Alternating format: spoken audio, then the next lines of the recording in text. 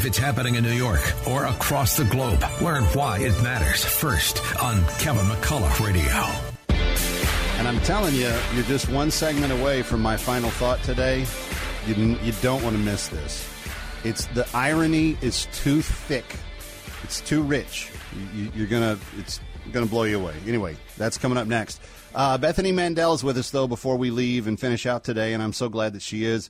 Writer for the Deseret and also the senior executive editor-in-chief for the Heroes of Liberty. And Bethany, I'm pulling it out right here. It just got set on my desk moments ago, and I haven't even...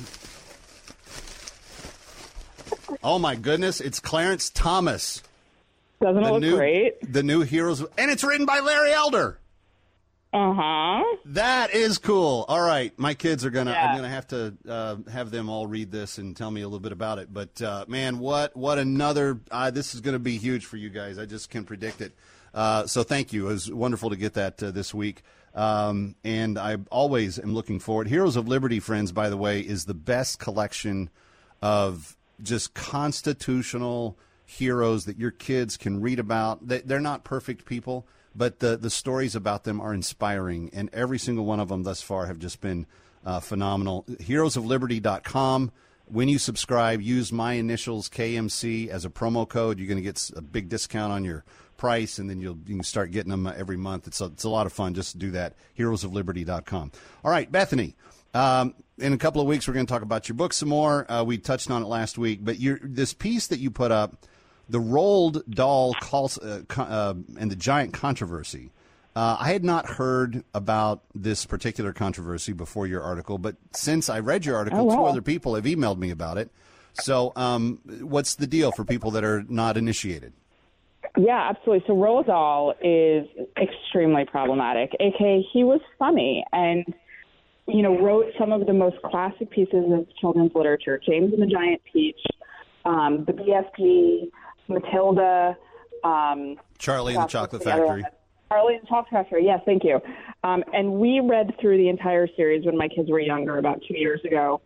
And I actually just ordered the series again because the publisher just announced that they've decided that some of the language in the book is too problematic. So you can't say rich, you can't describe someone by their skin color, you can't basically describe anyone in any way. And, if you've ever seen or read of any Roald Dahl books, it is quirky as all else. And it is definitely a unique literary voice. And we are having his incredible words written over by sensitivity readers who got, $150,000 in debt at Barnard and have nothing to show for it except they're rewriting the words of one of, literature's best authors because they have skin thinner than, a sheet of paper. And actually today, I'm glad that we are recording today. The publisher announced that they would not be altering his words in every single book, and they would offer people a choice if they wanted to read his original words or if they wanted to get the redacted version. But can I make a prediction on that? Can I make a prediction? Yeah, they're going to put the corrected version out of print in less than 5 years. Because there will not be an appetite for the sanitized stuff. People are going to want the original. And within 5 years, you watch, they're going to pull the sanitized version off the shelves. I just predict it now. They should. So you're brilliant because when they made this announcement and this became sort of known, the sales of his books cracked the top 50 on Amazon. The last time I looked, it was 35 on Amazon because people ran to get their own copies. I actually lent my box set out to a friend, and some of the books, between the wear and tear of two families going through them several times, she was like, "Oh, I'll replace a couple," and I said, "That's no problem." But when this was announced, I was like, you know what? I'm just going to rebuy the box set. It's $35. And P.S. to all your listeners, Costco has them. Amazon is sold out. But Amazon is sold out. That is how much people care about reading the original words of Roald Dahl instead of some Barnard idiot. They are like, I will race to get the copies before they're Well, and let's talk about that, because you hit this in the column. You point out that the writers are reflecting the times and the era in which they lived, and you use these as actual conversation starters and teaching moments for your kids. Yeah, absolutely. I mean, in the case of Roald Dahl, he was personally an anti-Semite, just like everyone on the planet. But that was never in his books, and I read them with a very critical eye because I knew this history portion of him, and I never once saw any anti-Semitism. He was personally an anti-Semite, so was Shakespeare.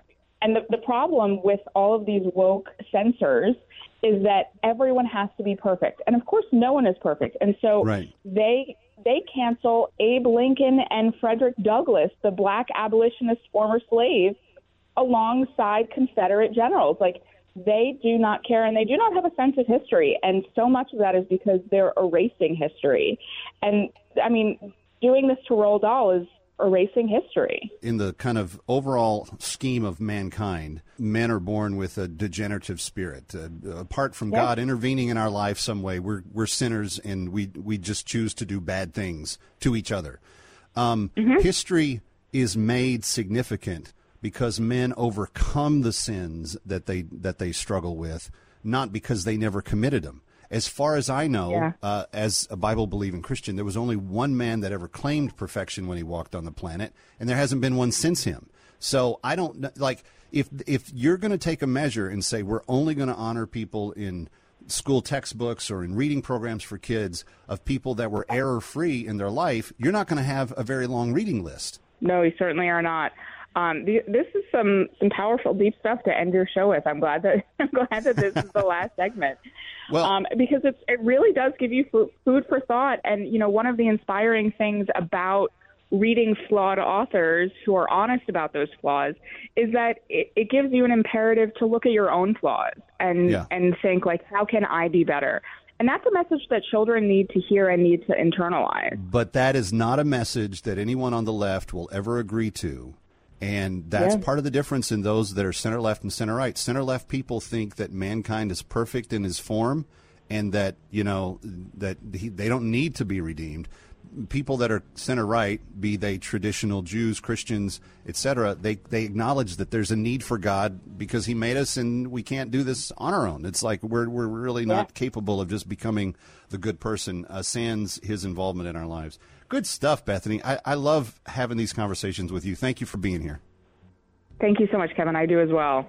You got it. Go read her piece at the Deseret, Perspective, Roald Dahl and the Giant Controversy.